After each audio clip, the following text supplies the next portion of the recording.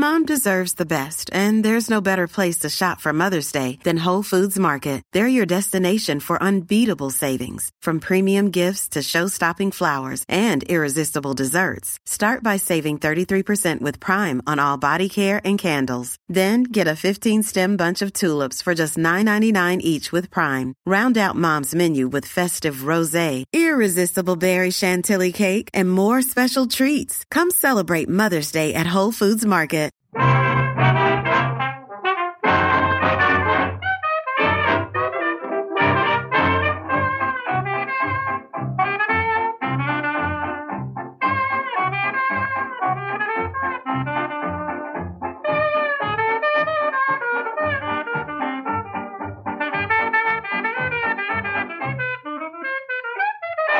Welcome to the Speakeasy, the officially unofficial podcast for Boardwalk Empire on HBO. I'm Jim. And I'm Aaron. And tonight we're talking about Season 5, Episode 2, titled The Good Listener. The Good Listener. Pretty fitting with the opening and the closing of this episode. Zoom is swirling around people's ears. Ears are getting chopped off this season. A lot of stuff with ears. Hard to be a good listener like Tanino when your ears been removed. Yeah, no, that's tough. Been Gus Grandpa'd.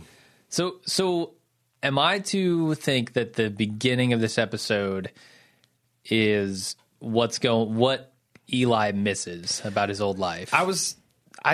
Good music, fucking his wife. I feel like drinks, it was like some, and a colonoscopy. Yeah, no, I'm sure you can't relate, but when you've just had way too much to drink. No, never happened. And you just start having this synesthesia where, like, all your senses run together, and, it's like you're listening to conversations in a party going around, and it's like, everyone's 5 miles away, and suddenly there's someone in a Batman costume in your face, and then you're throwing up in a kitchen sink. I feel like maybe it's like he's hearing a little bit of the music that was actually in the room, I think, and he's thinking about his wife and his family and how much he misses having sex with her, and I don't know. It's like a big stew. I feel like it's definitely what's going on in his mind. Okay, it's a booze dream. Yeah. I kind of thought when I saw this that we were going to transition into a little bit of young Eli recollection. Oh, that'd be interesting, yeah. Yeah, but because, what's Eli in this? You think 6? Yeah, he's pretty young. Definitely old enough to start forming memories, especially around something as powerful as your sister dying. Sure. So I thought they might go in that direction a little bit, but they didn't, so. No, they stuck with Nucky, and he's, of the age where he can definitely understand what's going on. And start actually having an externalized opinion on things. Is that, you can start thinking in terms of there's a larger world out here than what's in my father's domain. Your first job and all that kind of, when you get a first job at like 9 or 10. I don't know. That's one of the things I think it's fascinating when you look at a kid that's like 9 or 10 years old and he's got this much pressure on him. Like how fundamentally that is different than a regular 9 or 10-year-old. Makes you start looking like alfalfa. It makes your eyes bulge. Yeah. Yeah, it's rough on the physique of a child. Sure. Let alone the mental state. The busimification has already begun. Yeah. He was a cute kid till his sister died, and then good God, it all went to hell. Sister died. Dad started drinking. Yep. Went to hell pretty fast. What do you think of this episode, just in terms of quality, enjoyable entertainment? So I've not been blown away by either of the first 2 episodes of this season. I thought they were good, but they're not excellent. Yeah. They look great as usual. Sure. It's just there's not a lot of interest for me, really. Yeah.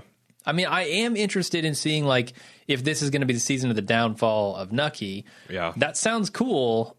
They just haven't gotten there yet, and I'm waiting for the real juice to come out of this. I feel like I was a little bit more relaxed as a Boardwalk fan in this episode. I don't know why. But last episode, all I could think of is, oh my God, I don't I don't really care about Nucky of all the characters, let alone going back to see his boyhood that I already know the broad strokes of. I know about he has his terrible father. I know about the terrible things that went down between him and the Commodore and Jillian and how that all kind of went into his stew of his fucked up rise to power. Like, why do I need to be explicitly told? But I feel like that maybe if I have a little bit more faith in Winter in the process here, that maybe this is going to make sense of, this is kind of like one of those classic one last heist things. Where that's what I kept thinking. He's like, the depression hit him hard. Yeah, but you're still flying to Cuba in the early 30s. And you're not in line for bread. You're not in line for bread. You're traveling. You got expensive suits. You've got a manservant who's also an assassin. Like, you're negotiating deals with these big powerful. That this deal itself, if he just sells, for pennies on the dollar, is probably going to make him an independently wealthy person at the time. Like, why? What is all built into this struggle to be a great man? And for that to make sense, maybe they do have to go back and tell the story of Anakin Skywalker. I don't know. I hope he does a hell of a lot better job than Lucas. I think you're right. You do need... Well, okay, so you're not saying that you do need it, but I'm going to say I think you do need a little bit of that because we understand what happened to him. You need to see how it affected him, though, I think. No, sure. And Nucky's been a cipher for a lot of the show. You don't understand why he has the relationships with the women that he does. Sure. Like, what is exactly he wanting out of this? And why he makes some decisions he does and why he kind of checks out in business at certain times and then he's all about it, and why he doubles down on being a gangster when he does, why he continues to give Eli more and more chances, and their whole relationship. And also I feel like that maybe that going back to his past is also going to help us understand Willie and where he's coming from, with whether he's, with the U.S. attorney. The open question this episode, I think, is he playing the U.S. attorney false or is he playing Nucky false? Yeah. And that's going to be, whether this is Nucky going out on top or whether he's going out in a pine box or whether he's being ruined. That's something I don't really figure out. I have no idea what Terrence Winter's sensibility is. There's a definitive answer if you look at Nucky Johnson, who he's based on, but they said the whole reason they changed his name is so they could do whatever the hell they wanted with his ending. Interesting. So that means nothing about the real life Johnson and how he ended up can inform Thompson, or maybe it does. I mean, you just don't know. But they've taken fairly big liberties with the real historical characters. Certainly. So even who knows what they do with one who's not actually in the story. Yeah, even on things where they're fairly accurate, like, Joe the Boss getting knocked off last episode.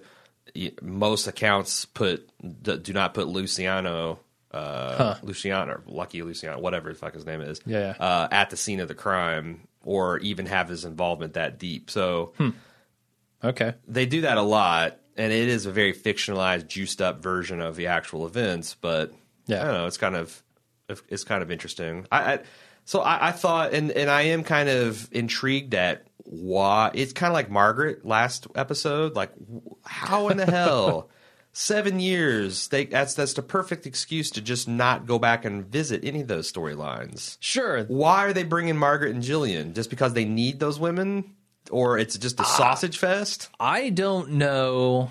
So I'm a little not enough. I'm a little intrigued by the pen and paper. That what's her face, Jimmy's mom, as I've known her throughout the entire series, having blitzed through it. I'm a little intrigued what she's going to do with that, and maybe it will tie her back into kind of the main story arcs later this season.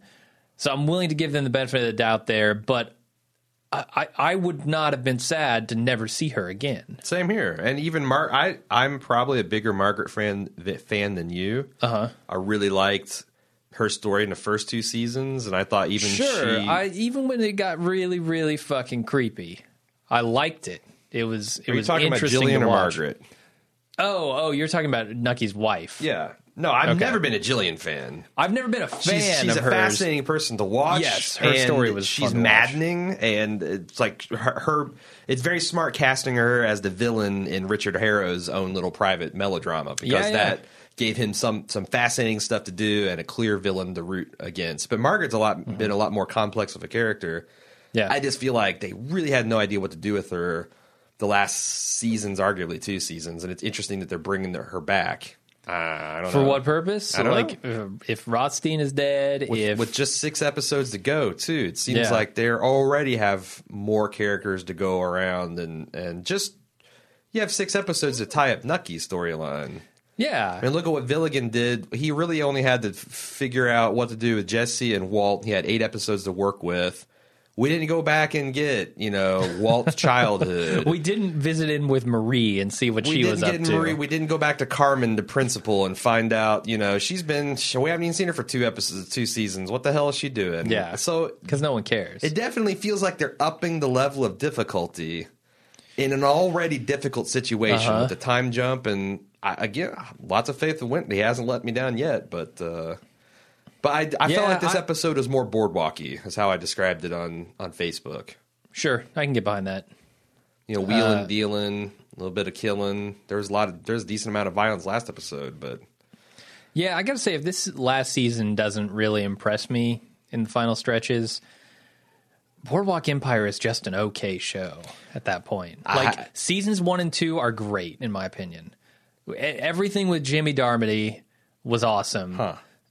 Seasons 3 and 4 were kind of saggy. man, I could not disagree. I could not disagree more. I'm actually want to fight you about this. But it's your opinion, so whatever. I guess you can have one on this show. I thought season 1 and 2 were great, obviously, but I feel like season 3 and 4, where the kind of the emphasis became on the villains and how colorful they are, and Richard Harrow and Chalky. Harrow's the one light in those 2 seasons that I really enjoyed. And maybe it's because I just felt like both of those seasons finales were just made everything else worth it. But those were good. Getting pretty far afield. Maybe we should get into the recap, unless we're just going to go downshift into full half-ass cast mode with this one. I'm not opposed to taking it more free form, but if you want to do some quick recap stuff, yeah. Yeah, we talked about the Eli's Booze Warehouse is raided. And there's an open question here. What is Eli's status within the Capone organization? We know that there's at least 2 middle managers between him and Capone. He works for Mueller / Van Alden. Van Alden works for Mike D'Angelo, who we also know is a mole for the feds, or maybe he's a mole for the mob, who reports directly to Al Capone. Yeah. Is conventional wisdom in Atlantic City that Eli is dead? Because arguably his boy talks about him as if he is. You could interpret it as he's missing or he's gone away, but the public statements more imply that he's dead. And also, last we know, he was wanted for the murder of an FBI agent. Yeah. That's a lot of heat. You can't just move across the country to get away with it. Maybe they did fake his death. They could have, certainly. I know, I'm almost certain that his wife knows that he's actually alive. He asked, because they've gotten together. But he also says, but it's kind of tough.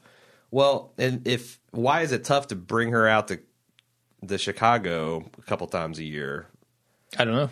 Unless that the kids think he's dead, and I mean, I don't know. It doesn't matter here or there. I imagine we'll find out definitive answer soon. But he's important enough that he has, even in his reduced state, because he's a mess.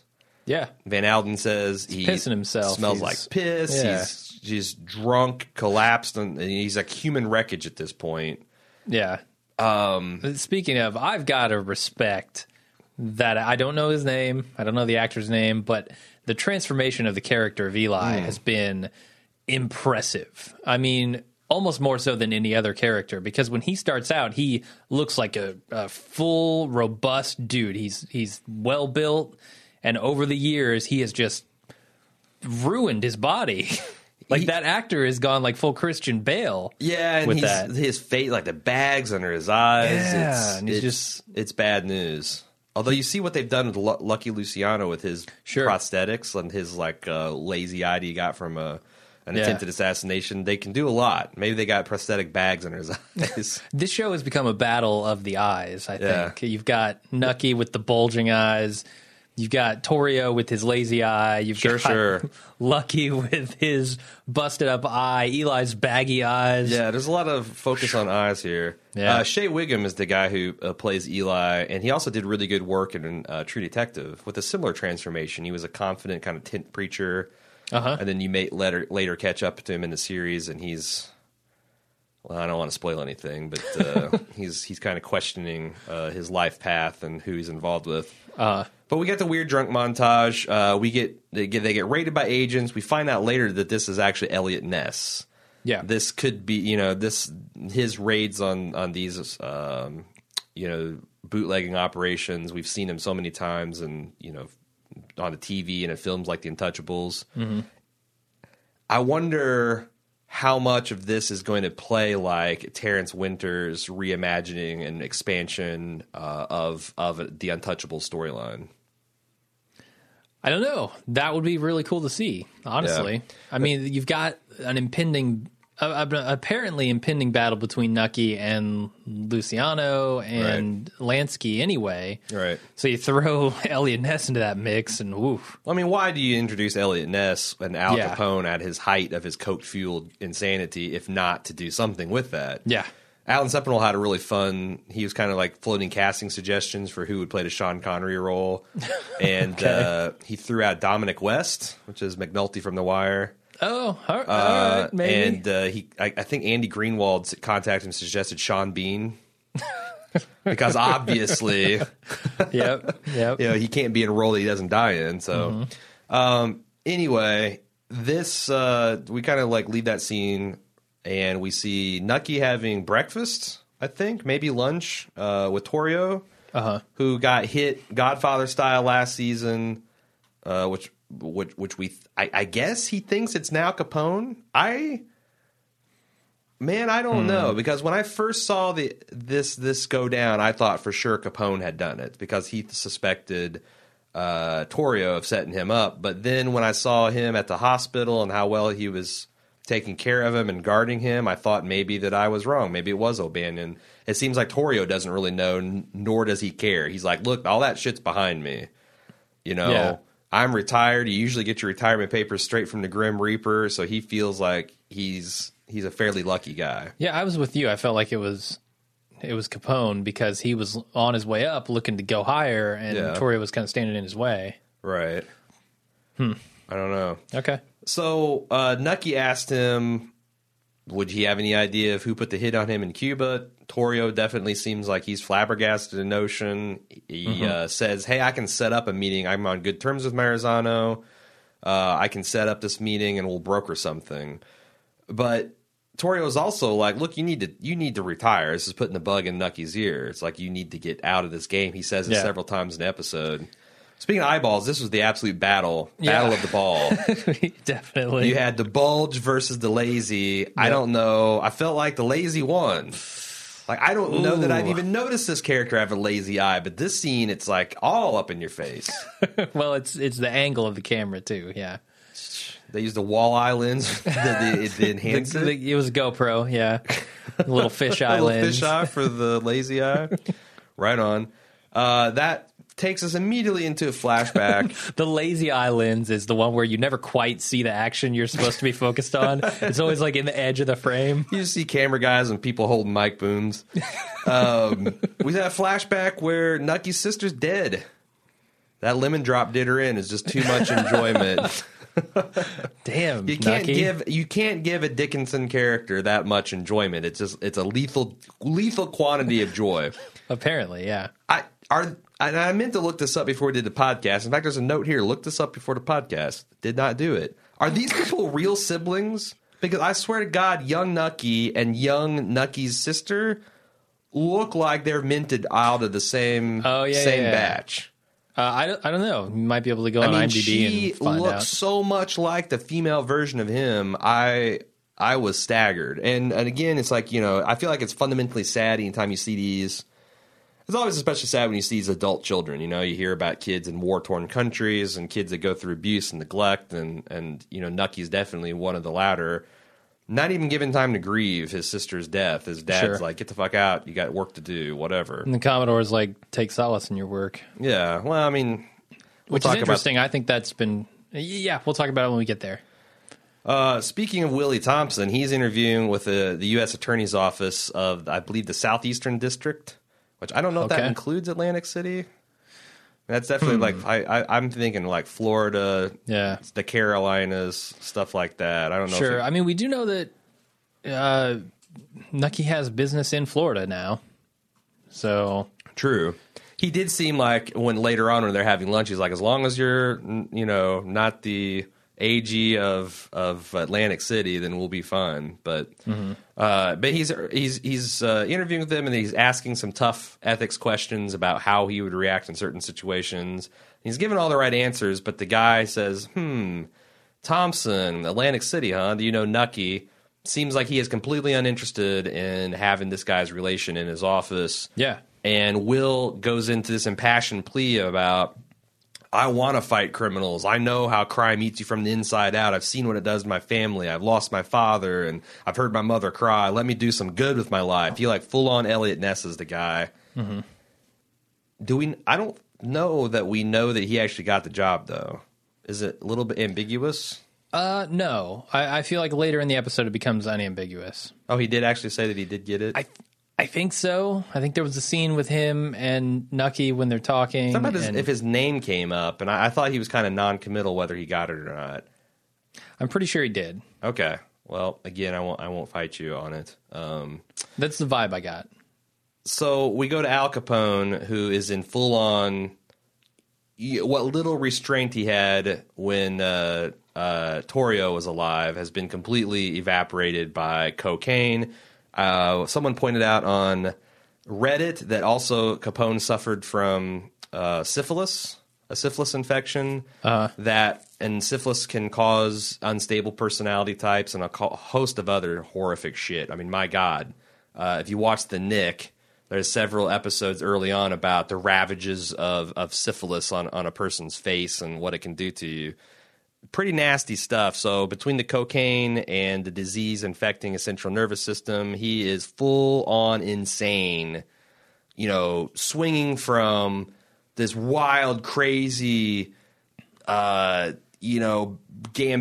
style laughter at stupid jokes to just furious rage that someone hasn't been found in 10 seconds to, laughing and joking again and smacking to help. It's crazy.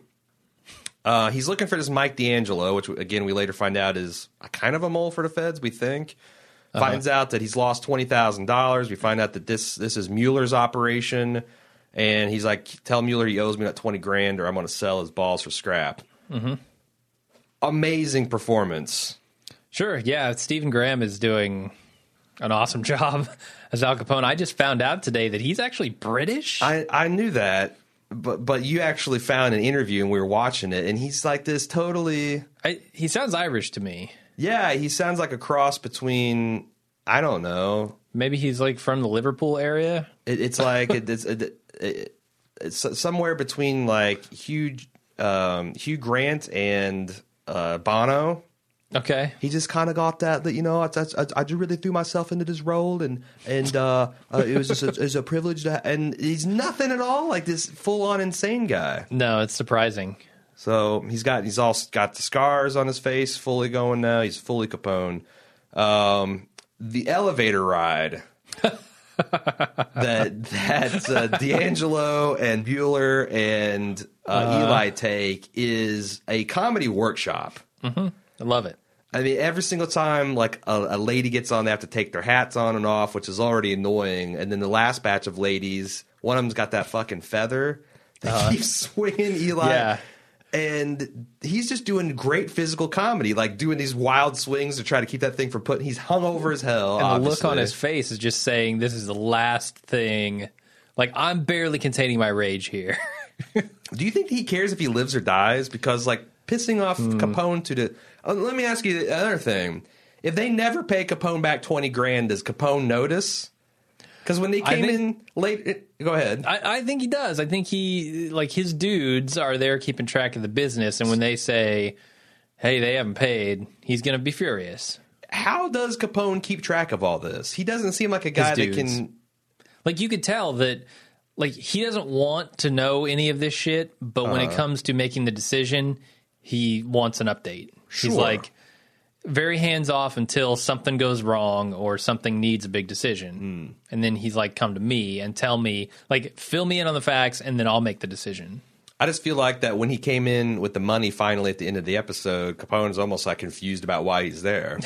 Sure. Yeah. Plus, he's just continually, it's like something out of fucking... Rome at the height of its empire. There's people bringing in tribute, like boxes of cash, bags of cash, more money you can count. But yeah, so we got the elevator scene. I get the idea when Eli turns around and sees, I forget what the guy's name, the one that's the Capone's like money guy that goes around and gets the money. Yeah, I don't know. Makes the rounds. The big black We've fat seen him guy. before, yeah. You see that he's got this idea, and it's like, shit, this is probably a terrible idea. I immediately knew what was going to happen, and I knew it was a bad idea. Is it a bad idea, though? I feel like it worked out better than expected. So, yeah, it has worked out temporarily. If Capone ever gets wind of that, he's fucking dead. He's dead. The only two guys that saw him are dead, so... That's the thing. I was thinking about, like, why so many people die in this show. Like, they die left and right, like flies. It's because back then there was no way to prove a murder. It's like there is no forensics unless you're matching bullets to guns. Yeah, that's about it. There's no DNA. But... Yeah, there's no DNA. There's no fingerprinting. You probably had fingerprints. Yeah, you might have like rudimentary fingerprinting. But they had to actually have the cards. If you wanted to match them, you had to probably physically sift through thousands of records. And it's like the only real way to get caught is witnesses. Sure. And or if you run in your fucking mouth. all the witnesses, there are no witnesses. Yeah. Yeah. So it's like, of course that's their go-to solution. Why wouldn't it be? Sure. That's honestly still a decent way to maintain a criminal conspiracy is to kill all the witnesses. Yeah, still got the DNA and all that stuff, but you watch The Wire, especially season 4, makes a pretty compelling case. You just fucking kill everyone. Yeah. I guess so. Make sure no one finds the bodies, and you're on easy street. Yeah. Oh my god. So Jillian. She's in a spa, and the first couple minutes I'm watching this, I'm like, what the fuck is going on? I thought she was in prison. She's in some kind of European spa, living it up with these other high society ladies. She's strapped in this... It's like a full... It's a full tub straitjacket type deal. I thought it was just to like keep the steam in and like totally at first, but then you realize you start making the connections and thinking, they probably just couldn't get out of that if they wanted to. Yeah. Although it does seem like it's relatively easy. Yeah, one lady just busted out. Several of them did. Sure, they did. Can't strap these ladies down. But we find out that it's actually not just a jail, but it's actually a loony bin. And Jillian's just making shit up about her past, right? I think so. Yeah. One of the nurses turns off the radio show that they were all listening to, which causes a mass riot of the insane women. A Nurse Ratched type comes in with a lead fucking pipe. No joking. Straight out of Clue. Yeah. And she starts whacking the railings and asking if people's been a good girl. She gets Jillian out of the pool, out of the waterbed naked, and is like looking her up and down in her body. And I'm getting like major creepy vibes. Okay. Like, Jillian's a fundamentally creepy character, but still it's like, oh man, am I going to have to see some kind of non-consensual lesbian sex between an insane woman and a Nurse Ratched type? Is that what I want to see in this show? Yeah, I was a little worried about that when they go down to the basement. Gretchen Mall's nipples. I've never seen anything like it. Oh, sure. Yeah. There's high beams doesn't cut. Yeah, like those. I don't. That's like I don't know. I don't even know how. It's like they're lighthouses. They're not high beams. Sure. It's an impressive biological piece of engineering. Sure. Seeing Gretchen Mol topless has been one of my many pleasures watching this show. No, yeah, and I've it's kind of impressive in the same way that Shane's lobes from The Walking Dead are. Uh-huh. It's just like once you see them, it's just like wow. I don't think I've ever seen anyone with that physical attribute. That's that's crazy. Yeah. Moving on.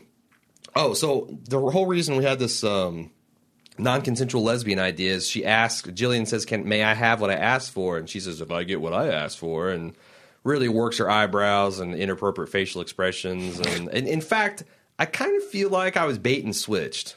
We'll talk about that at the end. I'm not mad about it. I think this worked out better than expected, much like Eli's plan to get back to 20K. All right. But I do feel like there was definitely a bit of being led down the garden path. Senator Lloyd, who's not been such a stand-up guy with Nucky this season, stood him up with his meeting with the Mayflower Grain Co-op. Nucky successfully deduces that these businessmen are not into grain for their cereal potential. Sure. He thinks they're betting on legalization, and he says, hey, I got a foreign contract. I can get booze going day one. Let's work together. And they're like, go fuck yourself in the most patronizing way possible. What is their deal? That's a really good question, and one I was going to ask you if you didn't ask me first. So at first, I thought, given that this is a period piece, at first I thought they're trying to bait him into revealing his crimes, and they're somehow like recording him. And then I realized it's like Jillian's plot line. They got guys from the whatever they're like hidden behind doors and shit. But detective agents, Pinkerton detectives come in. Did you hear that? Yes, we officially heard him witness. Yeah, but that's the thing that. There are no covert recording devices, so it's like they really were just fucking with him. Right. They really were just like, I want to hear you admit that you're a bootlegger and that... It's like they never would take him serious. And that's the reason we're not going to do business with you. They would have been polite if the senator had showed up, but the senator not showing up gave them the cover to just be a dick. Yep. And was that a thing that... Like, they're laughing at him. He can't get the senator to show up. He clearly has no respect from him. So politically and historically, I always felt like big business did business with the bootleggers. They needed to because they wanted their booze. And then, these guys are rich and powerful. They're not going to stop drinking. That's something poor people do. You're right. I've got connections. I'm not going to stop drinking booze. That's for the poor colored people. You can't trust to handle their liquor. Is it because they, in fact, are certain that this is about to be repealed, and they're like, Nucky has no power? Is that why the senator's shining him on? The senator's like, you've got no power. You've got nothing. We're about to make this legal. Your only base of power is the fact this was legal. You'd have been a minor political boss had it not been for, the prohibition of alcohol in the United States. Sure. I think... Because they kind of his acted... skills are kind of valuable. He has the distribution skills, certainly. Yeah, he can go day one, but he can't say that. Like when he goes around to these people, he doesn't want to say that I have significant bootlegging experience. He wants that to be kind of a given, and these people not to question it. But also, they have a guy with just as much, if not more, distribution experience sitting across the table in Joe Kennedy. Yeah, so I knew Joe Kennedy was a major bootlegger, and that's how he founded his family's fortune and how he jump-started his family into, American prominence. They're like he created a royal class of a family. But it seems like from also, and I don't know much about his history other than that, I don't either. But it does seem like that his bootlegging activity was a lot more bloodless, that he was less of a gangster than Nucky, and I don't know why that would be. Yeah, you would think.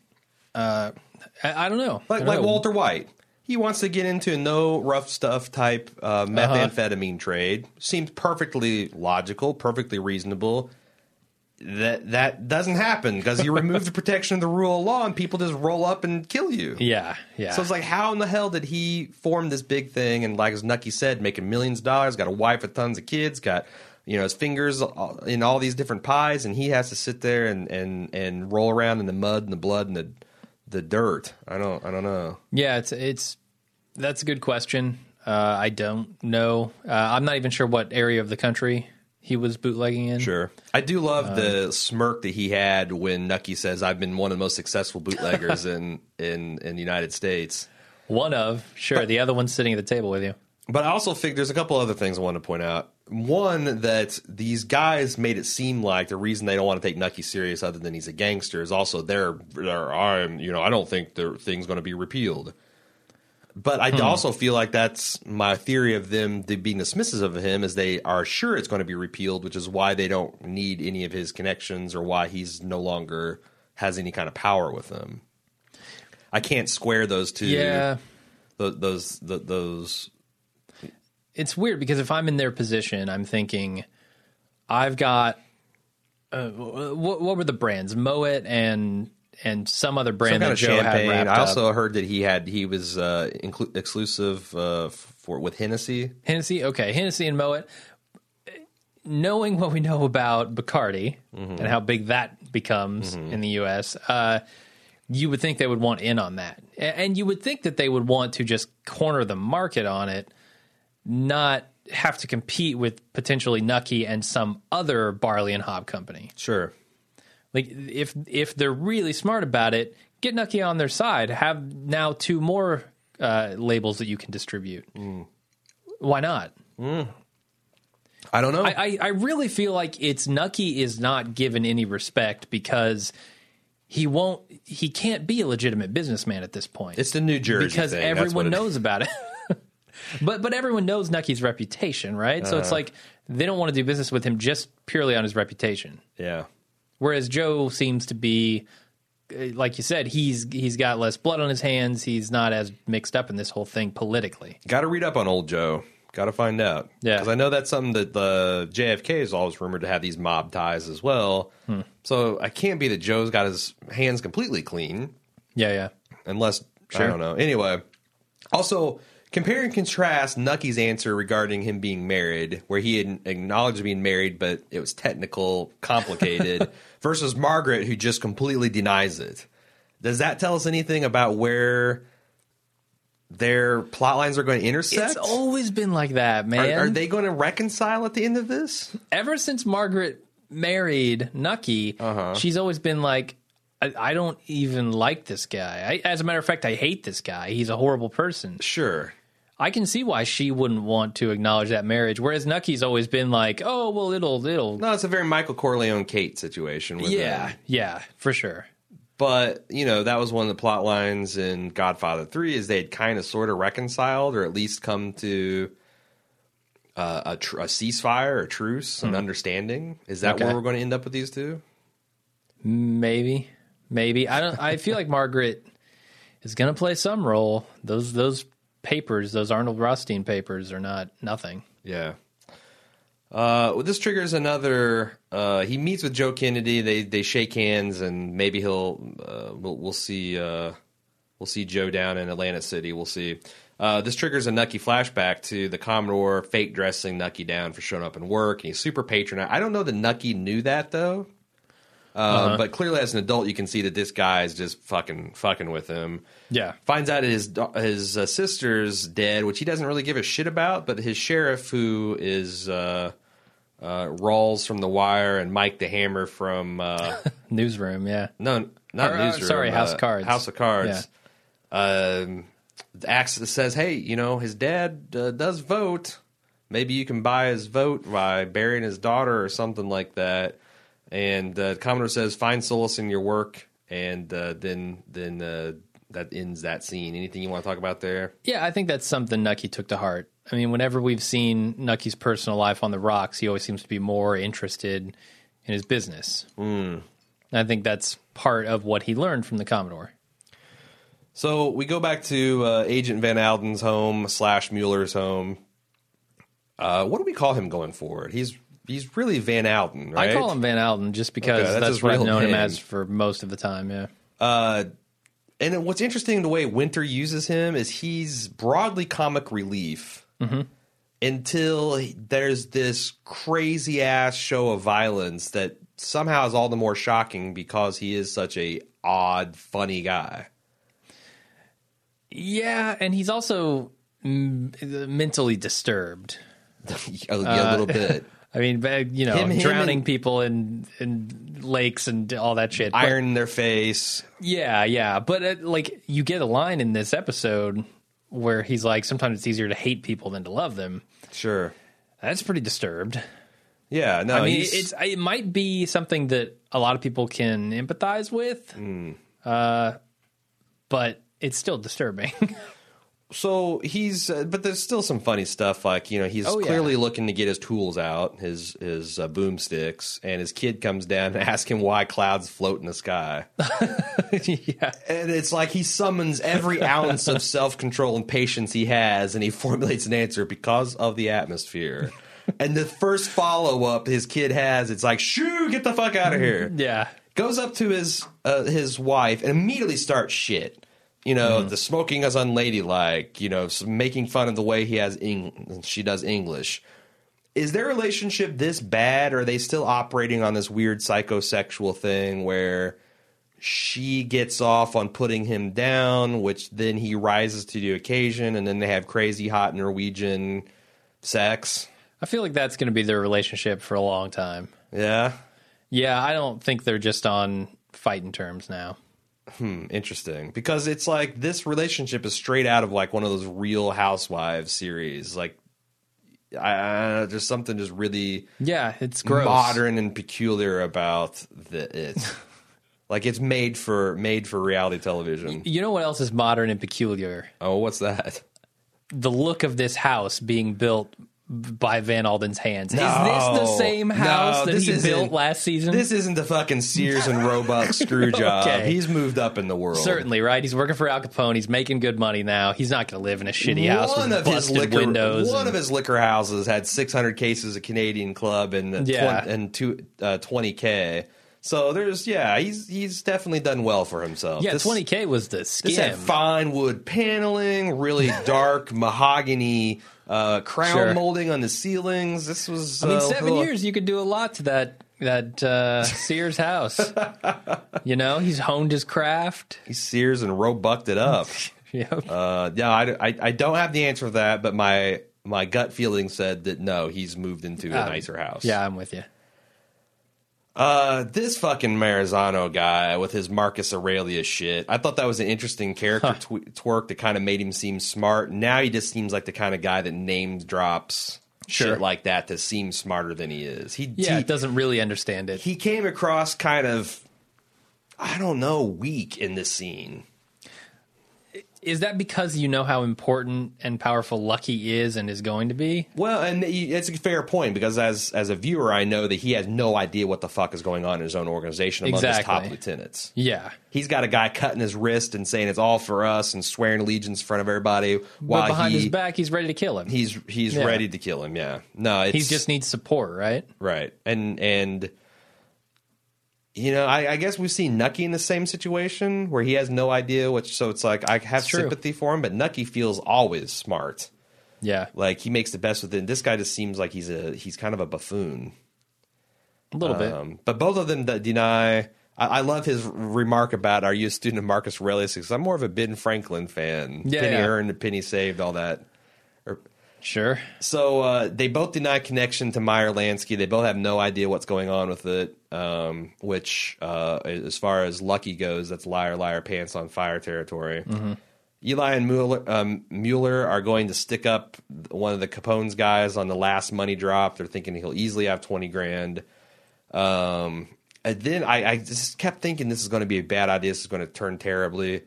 Have a conversation about their marital relations. You already, hinted at the fact that we see that it's been, 6 years. Eli sees his wife infrequently. He does think about them all the time, which I believe. Eli's always been a family man. Oh yeah, above all else.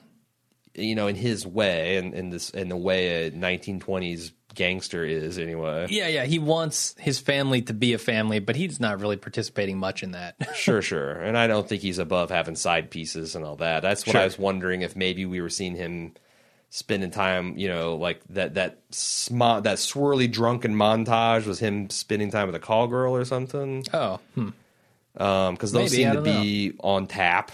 in this organization. Yeah. But Mueller had I find it easier to despise someone than to love them, which seems like his pattern. Like even him, he wanted to be Elliot Ness. Yeah. And now he's a bootlegging gangster. And like, what must that do to one's sense of self-image? What is the real Van Alden? That's a really good question that I don't know the answer to. Like, clearly he's talking about himself here, too. And he's saying, I find it easier to despise people than to love them. Sure, I would think so, yeah. He's got this impossible pedestal lifestyle of this bondage and discipline Christianity and all this shit that he can never live up to, even himself, and it makes him hate everyone, including himself. Yeah. They do stick up Capone's money. They wound the guys in the process because, it doesn't go exactly smooth. My legs. And You're Eli, gonna die, my legs. Eli decides to help him out with that by capping them both in the head. And it's kind of like the no-nonsense boardwalk brutality. It's not flashy. It's just a guy sticking a gun to the head and pulling the trigger. Yeah. Which is fucked up when you think about it. I love Van Alden's "Why must it always be pandemonium?" He shifted into full General Zod mode for that scene. Yeah, I love it.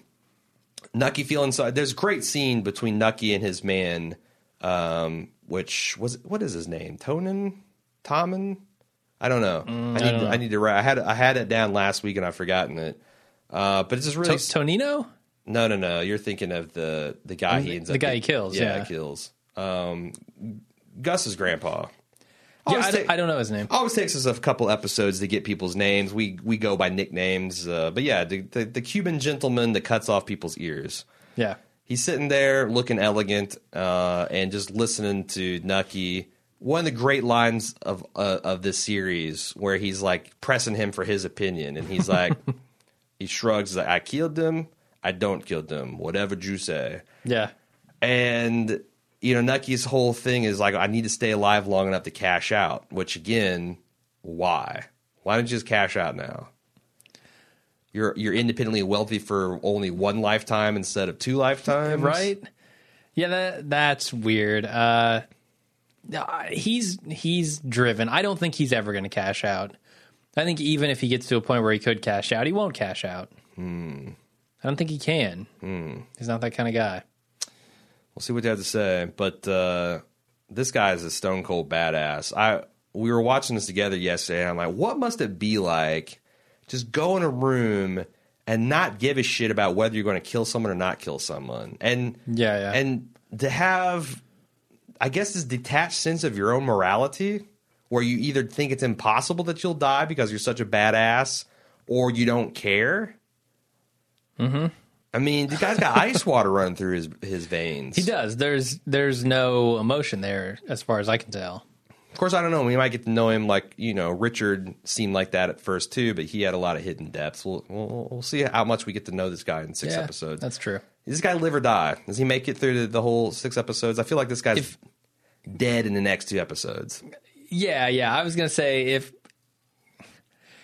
I don't know anybody who is not part of the main cast that's going to make it through, like the historical cast of this thing. Like, we know Lucky's got to make it through, right? We know Capone's got to make it through, but I don't know that anybody else has to make it through or even is likely to. But even Capone, we don't know what making it through is going to look like, depending on how far they go. I hope this isn't a spoiler. that Al Capone goes to jail for Capone, tax. Goes shit. for some trumped up tax evasion stuff. Yeah, but we don't know where we're gonna leave him. So I don't know. I feel like since this seems like it's Nucky's tactical nuke that he can deploy to intimidate whatever, to protect him whatever. That my feel for Winters is he's going to strip him of that option in the next episode or 2. And it's going to be Nucky's brains and balls against everybody else, like it always is. Yeah. How does this guy, Gus's grandpa, stack up against Eddie? Who do you like more? Who do you think is more effective at managing Nucky's life? Gus's grandpa, because Eddie was the manservant, and like Richard Harrow was the muscle. This guy is all one fused into one body. Is he a manservant? I haven't gotten the "I'm gonna bring you tea in the morning" vibe from this guy. And maybe he doesn't bring him tea, but I feel like, he escorts his lady back to her apartment safely. He does a lot of the manservant-y things. Yeah, he does. He does. So, much more so than Richard Harrow, who just kind of got called, did favors and things as it suited. So, no, I feel like this guy, another thing that it kind of pisses me off, we only got one season, is that this is a great character, and we're probably only going to see him for a couple more episodes. But I really loved Eddie. I thought Eddie was a fantastic character, too, especially once he got more involved in Nucky's affairs. Then just when he was on top. Yeah. Just, boy. Yeah, they've really built him up just to do away with him. So we have Lansky, Myers, and Luciano is talking to Tonino, pumping him for what he knows. Does Maranzano expect that we are conspiring against him? What's going on? Tonino seems like he's kind of a jackass. Now, so this Tonino guy, if you don't know, was one of the lieutenants of Gyp Rossetti, the crazy Italian guy of season 3 that had the audio erotic asphyxiation fetish. Yep. Ultimately got stabbed in the back by his own guys, by this guy. Also, he was one of the guys that helped pull off the bombing of Nucky's club, which led to the death of his main squeeze at the time, Billy Kent, which I still have a soft spot for. I think she might be among my favorites of Nucky's angels. Yeah, I'm with you. But anyway, he's trying to kind of make them happy. He's also reminding them of some obligations they have to get this territory, and they're acting. I feel like I concur with this guy's later estimation that they're just going to off this guy. They have no respect for him. Yeah. He was a useful tool to gain the support, because they're talking about the support. The cover that they have, whether they can make another move. Yeah. And now that he's given it to him, they don't give a shit. Mm-hmm. This triggers a flashback to the Commodore for some reason, who's come to pay his respects to Ethan on behalf of their daughter. Ethan's pissed because of some real estate deal that the Commodore says was fair, that no one forced you to sell that land. Yeah, curious.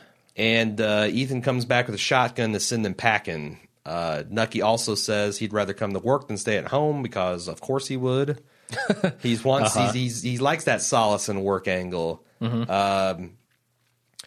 What do we know about what went on between the Commodore and Nucky's father that we didn't know before? What do we suspect? Is this some kind of boardwalk waterfront property that Ethan sold to put? I mean, it's got to be. Yeah, he clearly feels that the Commodore tricked him somehow, or didn't give him a fair deal, in that the value of the land was much more than he expected it to be. It's very similar to the road deal that Nucky had going in season 2. I guess that's true. Yeah, that's good. That's a good, and maybe that's kind of the genesis of that idea. Could be. So you can see where a guy like Ethan. So land by nature is more valuable in a rich man's hands than it is in a poor man's, because a rich guy can put up condos and boardwalks and bring in business and taxation and all this stuff, whereas a poor guy can just hold the land and hope a rich guy buys it from him. A poor guy goes to Sears and Roebuck and builds a shitty house on it that doesn't have doorknobs or functional heating system. So I guess the story that we suspect is that there was some sort of boardwalk deal here, or maybe it was a train that he's trying to put in, and something like that. Ethan sold it and didn't see the full value that it had to the Commodore until later, and realized he could have gotten a lot more. Yeah. And Ethan's the kind of guy that just is, thinks that's the Commodore's bad rather than his own. Sure. Anything else we want to talk about that? No. I mean, we certainly learned a little bit more about the details of that, of why his father didn't like the Commodore, and why the Commodore is starting to become more of a father figure to him than his own father. Will this ever go anywhere? Obviously, how many more episodes are we going to have with young Nucky? This young, because I understand also that we're going to have like an intermediate young Nucky. Mm-hmm. how many more episodes do we have before? Do we need to know? Do we need to see his father die? Do we need to see if the Commodore was involved with that? Yeah, honestly, I'd like to see Nucky's reaction to his father's death. I think that'd be interesting. I don't know when his father dies. I have no clear idea either. It could be Nucky was middle Nucky. Nucky into his middle age carries a grudge strong enough that he eventually bought his father's cottage and burned it to the ground. Yeah. I feel like I want to stay. We haven't seen enough to justify that yet, right? Yeah, but so where I kind of want this to go, since I'm somewhat invested in young Nucky, little Nucky, is I kind of want to see where he goes from being the kid that sweeps the boardwalk for $1, Yeah, to potentially the sheriff and the enforcer of the Atlantic City operation, which we know from previous seasons he eventually. So there's something that takes him to the next level. And I suspect it's going to be him siding against his father. probably. Yeah, and further fucking him over somehow to get ahead with the Commodore. But I can't. I don't know enough to know exactly how that's going to. So I'll say one more episode of Young Nucky, then we get into Middle Nucky. Okay, fair enough. Willie's having lunch with modern day Nucky, present day Nucky, and informs him about kind of how things went with the attorney's office. Nucky mentions he lies to Nucky. Nucky asks if his name came up. He's like, no. Mentions that we're all proud of you. Your dad would be too. Winters is playing this pretty close to vest because I feel like intentionally so we're not supposed to know whether he is being completely honest or which side he's working for. Yeah, I think you're right. However, if he's working for his uncle's side, why wouldn't he just be fully honest with him? I'm starting to think that he actually is going to fuck over Nucky somehow. Potentially. I mean, that speech that he gave to the attorney general or whoever that guy is seemed pretty honest to me. Sure. But we've seen time and time again how people can say something like that. I mean, think of Walt, all the sincere Walter White of Breaking Bad, how many sincere speeches he gave that were just self-serving bullshit in the end. I feel like with those we knew for the most part that Walt was not being honest. Sure. Here we don't. And maybe they're just playing that for the mystery, like you said. Right. The intrigue. But something about that speech gave me the vibe that he is actually interested in becoming a lawman.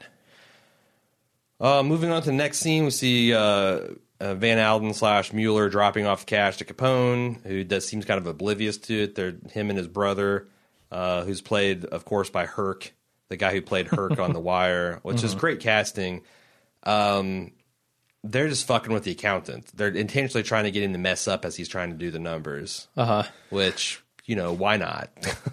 Sure. Elliot Ness is giving a speech on the steps of the Treasury Department in Chicago. It turns out that Elliot Ness is played by Presbo from The Wire. There's all kinds of Wire up in my boardwalk at this point. Yep. Unrecognizable. I didn't know until someone on the Facebook thread pointed out that it was the same actor. Have they done some prosthetic work to his chin or his nose? Or I don't remember him from The Wire, so I couldn't tell you. Maybe it's just a different dress. I don't associate him with that. But doing a really good lone treasury agent trying to make a difference. We then go to the top floors. We follow this kind of bookwormy-looking schmuck going up, and we find out that Mike D'Angelo's undercover, and it looks like he's deciphering books for them. Because I don't know why I think that, except for that was a core part of the plot from the for the Untouchables, is the fact that he kept these elaborate coded books, and you needed someone on the inside to be able to prove that these things were actually happening, so he could make the tax case against them. I don't know. Wow. Yeah, I couldn't tell you. But I thought it was for sure that he was working for the feds, but you mentioned, how do we know he's not a double agent? Yeah. Like, if they're playing with one character that way, why wouldn't they play with two characters that way? Huh. I don't know. I feel like, number one, would be going back to that well, because they kind of did that with the uptight FBI agent whose name escapes me. Last season, where he was kind of double, triple agent. Oh, yeah, the babyface blonde guy. Yeah. Yep. So, moving on to Tonino's meeting with Nucky. and he just spills his guts to him and says, this is what's going on with the Myers and Luciano deal, and this is what Maranzano knows. And Nucky's just flabbergasted. Like, how can you work with people you can't trust? Which should have been an indication that this meeting with Tonino is not going to go the way Tonino hopes it will. Sure, but Tonino seems like he's kind of an idiot. He does. And also, big words from Nucky, whose brother has double-crossed him not once but twice in this fucking series. He seems like he's getting set up for an offer to work for the Thompson Empire, but instead he gets a knife in the back courtesy of Grandpa Gus. Yep. And I like the kind of cold-blooded and grudge-holding nature and patient nature of Nucky as he tips the waitress to come up and say he picked out the table as Billy Kent's caricature on it. Yep. He pays the waiter to go and say this cold-blooded smack to the guy, and then the scene of him looking up at Grandpa Gus and he's just drinking his tea and eyeing him like a lamb to the slaughter. That's terrifying, man. To know you're going to die at the hands of this other person. Yeah. I mean, he's in an impossible position. Yeah, I mean, what do? You try to run, right? Yeah, if you want to live, you try to run. If you don't want to live, you just wait it out. I don't think that, because Tonino's a little beefy guy. I don't know that he can outrun a lithe Cuban gentleman. Probably not, no. It might come down to like what footwear they're wearing, but still, like, you got to try, right? Yeah. I just like the message that he's sending with that. It's very, very much along the lines of the horse head in the bed sort of thing from Godfather. Sure. This triggers another flashback to young Nucky being forced to bury his sister, even though the Commodore has paid for her being properly buried. What's going on in this scene? His mom's praying over him. Ethan throws the first load of dirt on and then's like, fuck it, I'm out. I'm going to go get drunk. You guys have chosen your lot. He's going to take that money. What was the mom expecting? Because she seemed like really upset that he was leaving. Did she think that he was going to crack and take that money and get the Undertakers to bury her in a proper grave? She should know better. Why was she mad that she was going to leave and she didn't know if he was going to come back? And there was that, Well, I thought she was mad that he was making Nucky do it. That's a pretty I don't think she gave a shit about... I mean, not that she doesn't give a shit about Nucky. And I'm super sympathetic to the plight of these women where they felt like they had to have this man around, or what the hell were they going to do? Yeah. That's kind of in Margaret's arc, too. She had this terrible situation, and what do you do when you're kind of a chattel property in the early 20th century? Yeah. Get married to Nucky. I don't think his mom's got that option, unfortunately. No. Well... Who knows? There are creepier moms on here. But he's just, and she's like, is he just never coming back? Like, I don't understand the depth of the emotion that I didn't quite get all of the emotional texture to the scene. I didn't either, to be honest. Okay. The one thing I felt dudes. We don't know. With women are crying, it's like, we just kind of uncomfortable. Well, what'd I do? I gave a shovel to our child to bury his sister. What? Sure, yeah. What do you want from me, woman? This is some traumatic shit. I gotta go get drunk. So I was reading an article somewhere on someone's blog, and they were talking about kind of the thematic stuff in this episode, and they mentioned how Nucky, or specifically his dad, was poor growing up. Sure. And that made him kind of beholden to others for the things that he needed in life. And Nucky found this way out through the Commodore, where he didn't have to be that. But now, with the stock market crash, he's returning to that. And we can see that in the boardroom. We can see that he doesn't have the money to go do this whole distribution thing himself, I don't think. No, that's exactly what he said to the guys anyway. And he's certainly poor in power. He can't get people to listen to him anymore because he's a joke. So now he's come back full circle to that, where he is kind of beholden to other people to get his business done. But he still owns Atlantic City. I mean... But you can see Luciano and Lansky moving in on that quickly. Yeah. So I feel like there is kind of a return to his childhood there, in that he doesn't want to take...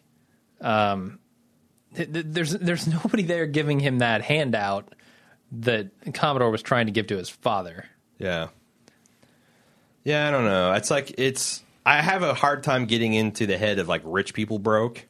It's kind of like Right, I was watching the This Is 40. Like, just bring down your living standards. Yeah, there's like Judd Apatow, and he's like wanting me to feel sorry for this guy because he has to sell his bullshit record company, and he has to sell his nice house, and maybe he won't be able to drive BMW, but they'll be fine. Yeah. Oh no, he's got to live in an apartment and drive a Honda now. Shit. People that live paycheck to paycheck. Yeah. Or maybe even owe money at the end. It's like we wish we had a situation where if we had a protracted downturn of several years, we could just fucking drive Hondas and live in a $250,000 home and be just fucking fine. Yeah, and grumble about it the whole time. Yeah, like, oh god, this is such a blow. Life's not even worth living. Got to sell my condo in Naples, motherfucker. Yeah, like, it's ridiculous. So it's like part of this. Like, it's harder to identify Nucky than or even Capone, because Capone is a poor dude that made good, and like Walter White, guy didn't have shit,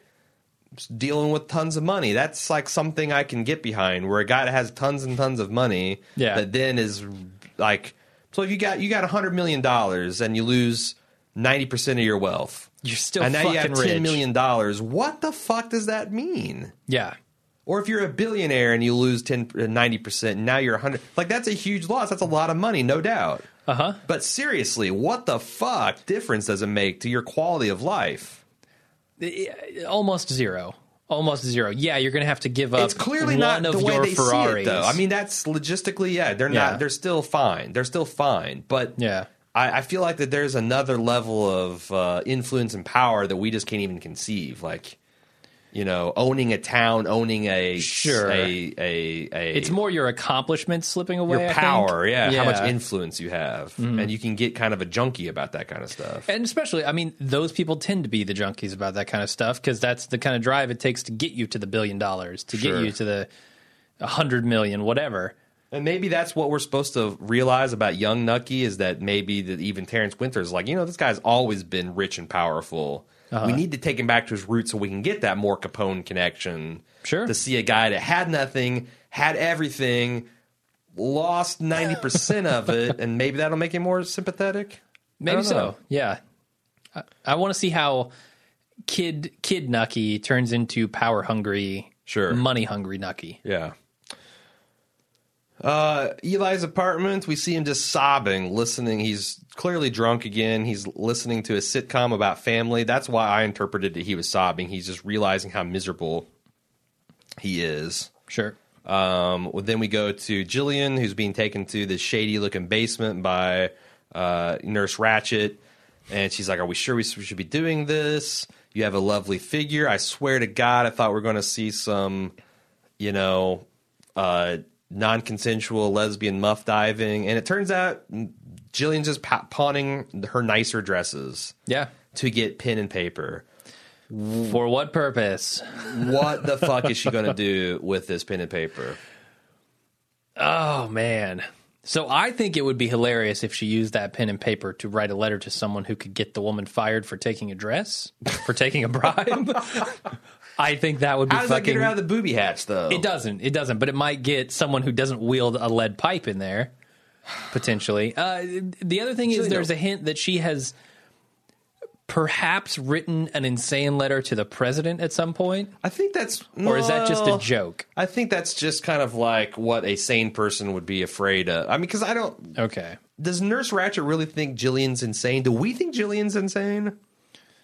Jillian's damaged goods because she was a 13, not even a 13-year-old that got raped by a creepy old walrus who got child on her, and then then turned. I don't know why wires got crossed that she then turned into the molester of her own child. I can't figure Jillian out. She's a really unique character in television history. Sure, it did feel like I saw the cracks though when the whole Ron Livingston stuff happened last season. Sure. She was cracking big time. Yeah, no, and she's I don't know. She's the peculiar. She's an odd duck. I feel like she's got to be writing Nucky. She's got to be working on his guilt about the very, very real guilt he feels about how that all goes out and what situation she's in, and maybe sympathy for the good old days. That's the only target I can think of that makes sense that would bring these threads back together. Unless that's the thing, unless she's going to write Margaret as an in run around it, because maybe Margaret is not aware of all the shit she's been through. Interesting. Whoever she's writing has got to be important enough to the story to bring her back into the story. So those guesses are both good in my opinion. But she's got to get out of this mental house or there's no point. Yeah. And, who could do that? So Margaret couldn't do that for her. Margaret can do that, but Margaret could lean on Nucky. Okay. Potentially, yeah. Yeah, I don't know. I don't feel like the Margaret angle, but I'm trying to think of who the hell she could write that would actually mean anything. Could she, maybe Capone? Because Capone was he was a big friend of Jimmy's for a long time. And remember in the Vanity Fair article, he was talking about all these people writing him, and like some of his fan mail was like people asking favors and stuff. And everybody wanted to touch. Because Jimmy was on the ground floor of all that shit. Yeah. So I wonder if she's going to somehow get Capone to feel, because Capone, all right, I like that theory. A coked up, syphilis infected Capone has no clue about all the weird shit that she's been up to, and is just going to be like, "This is Jimmy's mom. We got to fucking pull strings to get her out." Yeah. So there's my top 3 contenders: Nucky, Margaret, or Capone. I think leaning Capone's towards at the Capone. top, man. Yeah, that's a good guess. That's real good. Well, thank you. I do try. So we see Tonino's dead body with a knife through his back and a greetings from Havana Cuba card dropped off at Meyer and Luciano's hideout. Mm-hmm. And that's the end of the episode. Zoom in on the ear. Zoom in on the ear. And that was a nice little directorial cinematography flourish. So we had the swirl out of Eli's in and the swirl into Tonino's non-ear ear. Does that give us any hint as to the fate of Eli Thompson? I don't know. I thought the only take I really saw that even acknowledged that was the great Alan Sepinwall, who said that was a narrative trick to link, even though they are not mentioned in the same breath, it links the two Thompson brothers, Eli and Nucky. Okay. That, we zoom out of Eli's ear, we zoom in on the ear of the guy who Nucky just, so it's a kind of like subconsciously linking their storylines and saying that they're going to be, they're going to have intercourse, as Maranzano says. All right. Shall we get some pimping? And we got a decent amount of feedback this week. Yeah, let's do it. All right, some exciting news. We had a lot of people. We've been repping Subbable for some time, and it's a great way to crowdsource funding for a project such as our podcast. We went with Subbable because we really admire the Brothers Green, John and Hank. Big fan of their Crash Course series. I'm a huge fan of John Green, the author. I was on The Fault of Their Stars before any of the teenage girls were, before it was quote unquote cool. And that was the kind of their brainchild. And, we're both local boys trying to make good, and we were early adopters of their platform. A lot of folk, though, Patreon, no two bits of bones about it, is a much huger platform. And a lot of our listeners or existing subscribers to Patreon are like, I don't really want to go through all the hoops to get on the Subbable thing. Can you do Patreon? So we've been working with the guys at Patreon who've been great to come up with a campaign. And if that's something that you're interested in, you can go to patreon.com, and that's patreon.com/baldmove, and see our pitch. We got a revamped pitch talking about the importance of independent podcasting. Yeah, and super important. How a lot of this entertainment stuff is being sucked up by, corporate interest and network interest, and if that's in the listener's best interest. Check it out there. If I was to sum up the difference, and we're going to have a little segment after this podcast for people that actually care about and want to hear about it, where Jim and I are going to talk about, our plans for Subbable and our plans for Patreon and kind of explaining more of this, but I don't really want to bore the details. But if I was going to sum it up, Subbable is where you go to get things. You get merch, you get custom podcasts, you get us to do things or give you things in exchange for your support. Patreon is where you go to get access. to ways to interact with Gemini, to you get special free feeds. content. We're going to have a level where you can get our feeds. If you're tired of me doing this pimping shit and you never want to hear it again, you can go to patreon.com/baldmove and find out how you can just get me out of your ear forever. I've already signed up. I'm already on board. How do I do that? I will pay. Jim's got noise canceling headphones hooked up to his ears. He's not even listening. But so yeah, Subbables where you get things, Patreon's where you go to get access, and we priced the Patreon stuff to where if you feel like you're missing out, it's $1 a month to get all the shit that we're producing custom for the Patreon side. So we're trying to do what's right by y'all, but also offering another avenue to support us. Yeah, and a lot of that stuff is not. None of it's going to be our core content, which is TV stuff. No. It's going to be like Q&A stuff and just extra bonus stuff. Yeah, there's going to be like a weekly like hangout or a video hangout and like a monthly kind of anything podcast. So check that out at patreon.com/baldmove. Please check it out and see our video. I think it's kind of funny. We're comparing and contrasting our reaction to one of the worst finales I can remember, season 3 of The Walking Dead, with what it would look like if we were Watching Dead sponsored by AMC. I thought it was pretty funny, and we had a lot of fun doing it. Check it out there at patreon.com/baldmove. Of course, that link will be in our show notes. And I think that's about all I want. You know, there's the Amazon stuff, there's Subbable stuff, but we've already bored you enough. Let's get right into the feedback, shall we? Sure. DC, our friend D, wants to know what Mickey Doyle is up to. Our favorite crazy laughing, Oh, God. Life insurance having dipshit.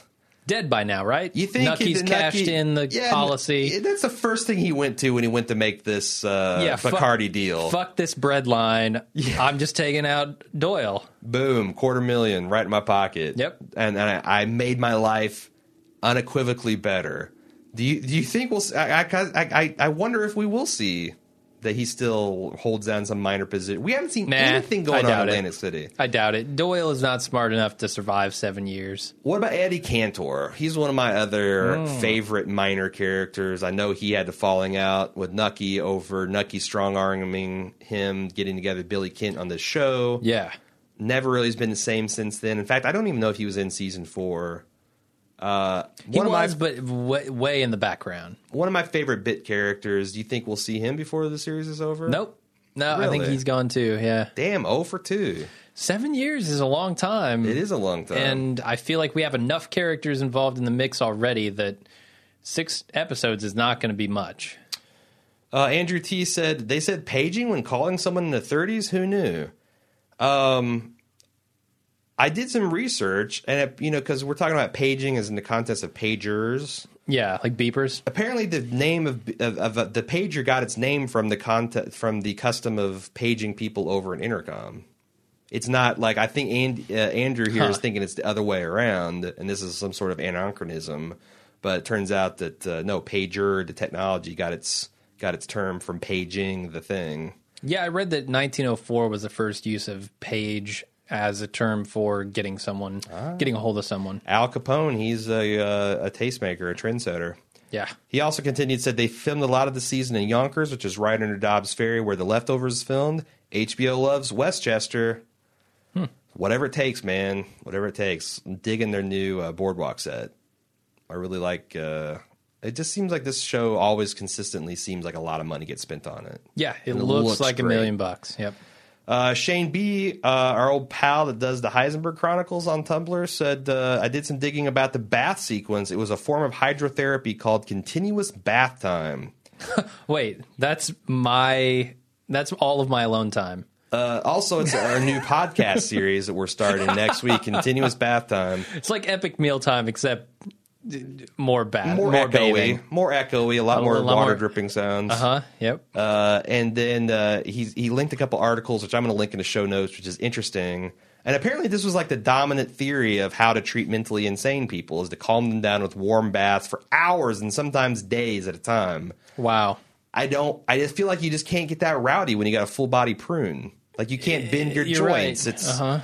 And the strappy stuff was to both keep the heat in and also to restrain the people being treated. And the drug therapy and electroshock therapy that debuted in the 50s swept this aside because a lot of sanitariums had these systems, but they were very labor intensive because you had to have people go around checking the water temperature, and you had to have like several I thought it was kind of unrealistic. You had like 2 or 3 nurses watching like 30 bathtubs in the scene. Is just incredibly labor intensive, so it went out of favor with electroshock and chemical therapy. Yeah. But interesting, I'm going to link that in our show notes. Nathan M. said, I want to recommend a great book on Cuba that covers a lot of the characters on Boardwalk. It's called Havana Nocturne, How the Mob Owned Cuba and Then Lost It to the Revolution.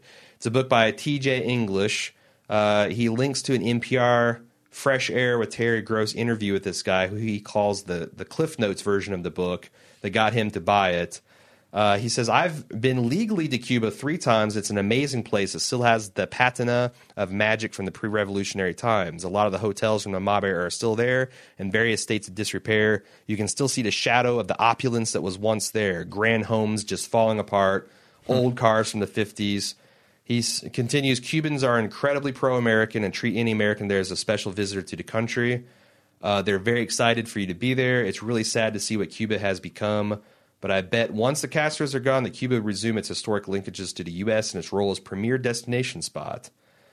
I'm going to link that as well, the book and the NPR article, if you'd like to check that. One of the great things about this show is how much it gets you in history. You know, you and I are big Godfather fans, huge plot line about Cuba and Godfather 2. So I'm not going to read this until after the season is over, but definitely is going to be on my books to read list. Cool. So thanks for that, Nathan. Charity, which some people say begins at home. I say she's a listener in Atlanta. She says, when young Commodore visited the Thompson home to pay his respects, he said it was a fair deal, Ethan. No one forced you to sell that land. I don't want to read too much into it, but it seems like the Commodore swindled Ethan out of some prime real estate. Mm-hmm. Could be the exact space he's building on the boardwalk on now, where only the swells are allowed. If so, that gives way more depth to why Nikki is so adamant about having what's his in Atlantic City.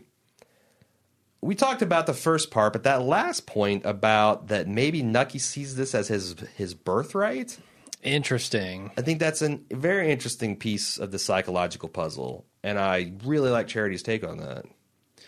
Yeah, and he has kind of taken it over from the Commodore. It's kind of like taking it back, liberated his land. Yeah, it's kind of like who was that guy in the Bible? Wasn't it like Jacob and his brother? That guy Maybe in the he Bible. was Eli too. He sold his birthright for a mouthful of stew. It's kind of shades of that. Yeah, I don't know. I don't know. Get a little too leftovery for you? A little too much biblical illusion? No, I just don't care to remember anything about that. Second point is in the bath scene with Gillian, the nurse turns off the radio and the good listener with Nadine St. Clair comes on. Is Nadine the person who Gillian will be writing her letter to as foreshadowed by the head lady at the end? She going to try to get on a radio show to increase awareness on the way mentally ill people are being treated? 2 hours long warm baths? A lot of shit to deal with in 6 episodes. Like an entirely separate that's plot why I with like Gillian. the Capone Nucky Margaret theory. It's either 1 or 0 degrees of separation between what's going on in the main plot, and it's you can get that jumping into the action right away. I don't want this season to support a Gillian plot. I don't want this season to support a standalone Margaret plot. Honestly, I don't want this season to support a lot of stuff that it focuses on minor characters. You heard it here first. Jim Jones hates women. Yeah. Caesar plot lines I hate is a women waste who of have not time. been important to the plot of the story for 2 seasons. How about that? Oscar A says, with the time skipping effect catching audiences up with exposition and whatnot, do you think Terrence Winter originally wanted to take an 8 or 9 season arc of the Prohibition? Oh my God, we got a honest to God conspiracy theory going here, Jim. A lot of people are saying this. Like, it was supposed to be like 8 seasons? Oscar continues, I asked because of how awesome the end of this black era in America is being portrayed in the show and how the stories move as if the final season is in its 9th year rather than the 5th. It's a testament to their crafty storytelling and subtle nuances in filmmaking to create this effect, at least for me. If the show wants to end with alcohol becoming legal again, it seems to me that Nucky might be able to have his legitimized cake and eat it too, with a slew of side characters such as Capone, Luciano, Margaret, Eli, Alden, all provide us with a great and violent downfall that HBO can pull off. I know it's early as hell, but what are Nucky's chances of coming out alive and wealthy? Does he compare to a Soprano or a Heisenberg? This is one of the best shows, and I'm glad you guys are covering it. Period dramas always get a bad rep, I feel like. A surprisingly lighthearted episode. So, let's take this in order. Do you subscribe to the conspiracy theory that Terrence Winters was squeezed with maybe a velvet glove by HBO? You know, hey man, great series you got here. Be a shame if it had to be cut short and you wouldn't be able to finish it. Was he shaken down by the HBO executives? Or do we believe what he's said in public interviews where him and the creative team looked at all the gangster history, they realized how much stuff kind of calmed down after the last season where Nucky kind of made an arrangement to kind of control and made peace between New York City and Atlantic City. And there's the Valentine Day massacre, and there was obviously, we got to miss the death of AR, but lots of boring stuff, and he wanted to kind of get to the end. Or do you feel like he originally did have a 7 or 8 or 9 season arc episode going, and he's been forced into retirement? I'm a bit of a conspiracy theorist when it comes to this. I think there were so many loose threads with characters that we liked, particularly Arnold Rothstein. Sure. That season 5 probably looked very different than it does now. Just because they don't deal with that at the end of season 4. Mm-hmm. I feel like if you knew you were about to jump ahead 7 years, you would say, everybody likes this character. Everybody wants to know what happens to him. Let's flash forward a couple of years, 5 years, whatever, for an episode or two at the end and show you what happens to Arnold Rothstein. Or why involve him with Margaret on this kind of harebrained plot aside? That goes nowhere. That goes nowhere. No, we don't know that it goes nowhere. There obviously is some connection. What I'm saying is it feels now like it's retconning. Sure. Yeah.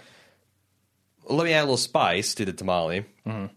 I read an interview, some other people speculating that this has a lot to do with Martin Scorsese and Terrence Winter. They have a new passion project, which involves like 60s, 70s eras rock.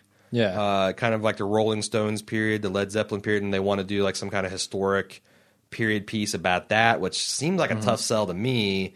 And HBO was coming back and saying, yeah, we might be interested in doing that, but boy, it's hard to justify that with the creative risk we're already taking on the boardwalk. Yeah.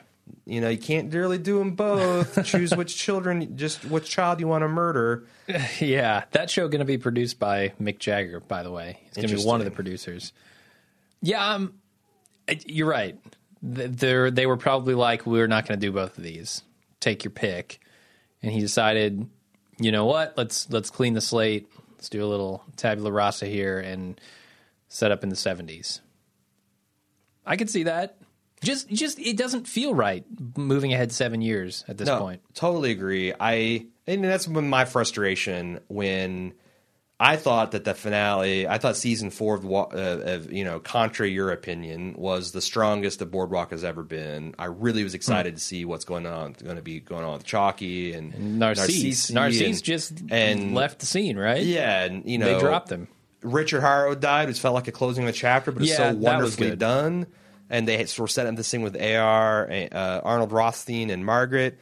And I had so many gut punches, like, oh, this is the final season. And, oh, this is only going to be 2/3 of the season you're used to.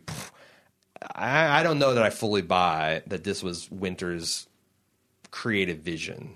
Yeah. I'm not saying he can't make a great end to it, but I don't know that I buy it. And that might be just me as a bitter Boardwalk fan whose show gets no respect. So... that's all the feedback we got for this week. If you'd like to send us more, you can do so on Facebook.com/BaldMove, where we have live watching threads every Sunday, and we have podcast threads where we can discuss our little insights. You can also do it at the Boardwalk at baldmove.com. And you can also tweet at Jim on Twitter at BaldMove. Do you have anything else to say before we we kick it to the close? Nope, I think that's it. Thanks everybody for listening. We'll of course be back next week. We actually have a little bit of post-show discussion about our crowdsourced stuff. So stay tuned for that if you're not bored to death by it. Yeah. If you are, we'll see you next week. All right, until then, I'm Jim. I'm Aaron.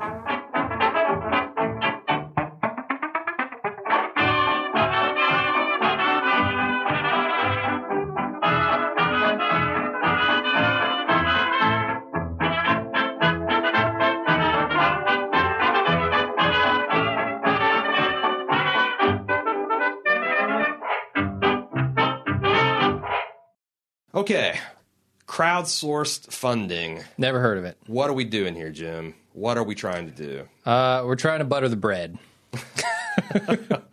What we're really doing is trying to make the bread. We're trying to cash out before we get killed by podcasting. No, that's not how it's going. So, at the end of the day, we're trying to make this full-time podcasting work.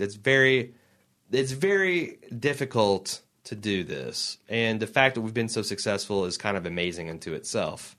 There's not a lot of independent podcasters that are not already independently famous and or wealthy that are getting paid off podcasting. In fact, most of the people that are the rich and famous folk kind of use it for publicity for the stuff that does get them paid, shows, things of that nature.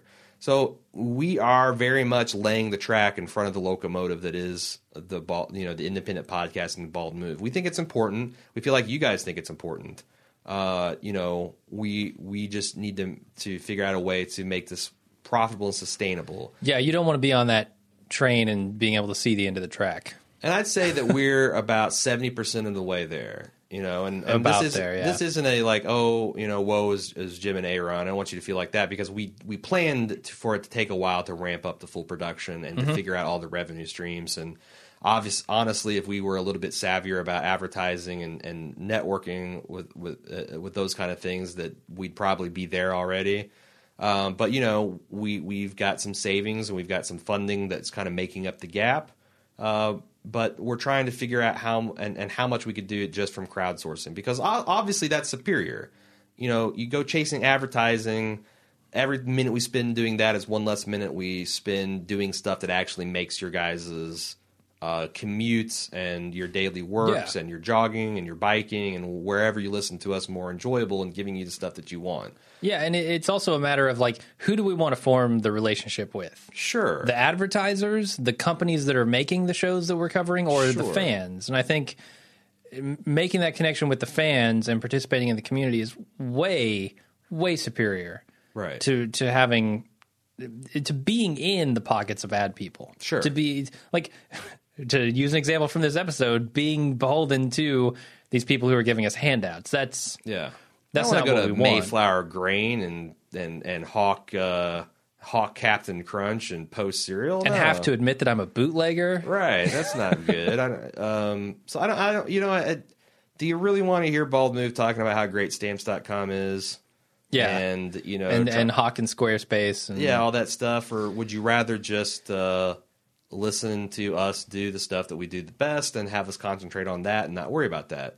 So that's where Subbable, that's where Amazon, just to reiterate, I constantly get emails from people wondering whether that makes a difference, whether if their stuff actually gets there. Mm-hmm. It does. If you go to amazon.baldmove.com, whatever you buy within the next 24 hours, we will get credit for, and it's not nothing. It's actually only if you're in the U.S., though. No, that link only works in the U.S. If you're somewhere else, you've got to go to our support page and click on your country's So if you're link. Canadian, you're UKian, you're French, you're German, or go to our website and click Spanish, the banner. Japanese. I'm trying to think of all the different places that we have a regional presence in. You can either click on the banner or you go to baldmove.com/support us. But we get fully 33% of our funding through the Amazon affiliate. So that's a great way to support us. Yeah. It doesn't really cost you anything for using Amazon like I do. I use Amazon all the fucking time. Mm-hmm. So the Subbable, we went with Subbable like we talked about in the podcast because we like the Brothers Green. We like the crowdsourcing function, and it's been super successful for us. It's gotten us another 33% of our funding there. We got a little percentage. Like you can tell... And we decreased that when we went to Patreon. We went ahead and reduced, the level of how much, because we felt like, you don't want to double dip. No. So that's not what the Patreon thing is about. Patreon thing is about giving people access to different things that Subbable is not set up to do. Right. Like, we can't do any kind of recurring membership style stuff on Subbable. It just doesn't work. The platforms are different, right? Yeah. So Subbable is all about you do this and we do that for you. Like a Or you very get this retail item. transaction. You can get a physical item, you can get a custom podcast, you can get a phone call with me and Jim. And it's all designed to track that kind of stuff. So, Patreon's got the opposite problem. They have no way to really track fulfillment or do that quid pro quo type stuff. What it's designed to set up is to sell access to extra content and features. Yeah, ongoing things that you get, not as like a one-off. Like a T-shirt Sure. on Patreon doesn't work because if we charge you $25 a month, well, that's the cost of the T-shirt for us, but Now you're your paying next $25 month a you're month. paying for nothing. Yeah, you're getting screwed out of a T-shirt. Yeah, so that doesn't work for us.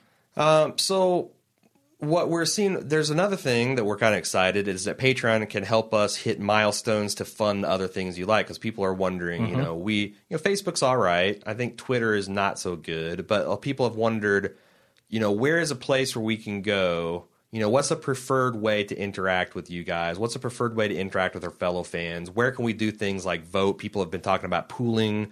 They love the custom podcasts.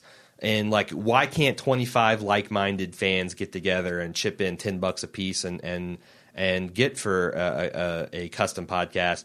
We would love that idea. We think that idea is awesome. We just have no technical way to do it, and we don't have the time to develop a technical solution. We're taking a baby step there with both of these initiatives on Patreon. And that we have a $500 milestone. As soon as we hit that $500 milestone, that will give us the clear mandate to go and set up a forum on baldmove.com. Yeah. It's going to be a full-featured forum. It's going to have Facebook login integration, so you don't need an extra account. Might have a couple other login integrations, or if you don't have that, you can go ahead and sign up an account. We're going to have forums set up for the different podcasts and the shows you do. You guys can, if we're not talking about a show you want to talk about, you can create your own threads. It's got some cool gamification features. You can earn badges for participating in the forums. Certainly. It's that stuff like that. And we can do things like hold votes for stuff, which is going to be important for the next standpoint, or the next thing we're talking about. There's a $1,000 monthly milestone. So if we ever get a Patreon up to that entitles the community to a custom podcast, a crowdsourced custom podcast. And what that means is we're going to have a vote on these forums where everybody suggests the things that they want, and the way these things work is we will consume up to 2 hours of media. Maybe it's a movie, maybe it's a couple episodes of your favorite show, whatever. And then Jim and I will do the Bald Move treatment on it. We talk about it. We got several examples of different movies and television shows we've done that. We just did one on The Wire that's pretty popular. So that if you got a popular thing that you can get kind of campaign and get everybody's vote, we will do that. And it's kind of a way for you to, at a very small cost, to get a commissioned podcast that we would otherwise not do. Yeah. Right? Mm-hmm.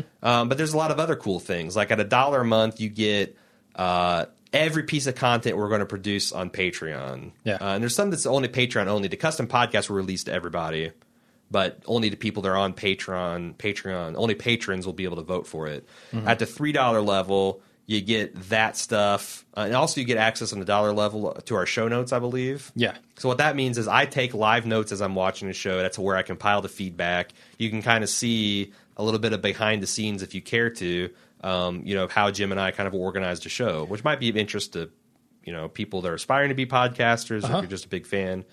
The $3 level, we're going to give you a custom feed that eliminates all ads.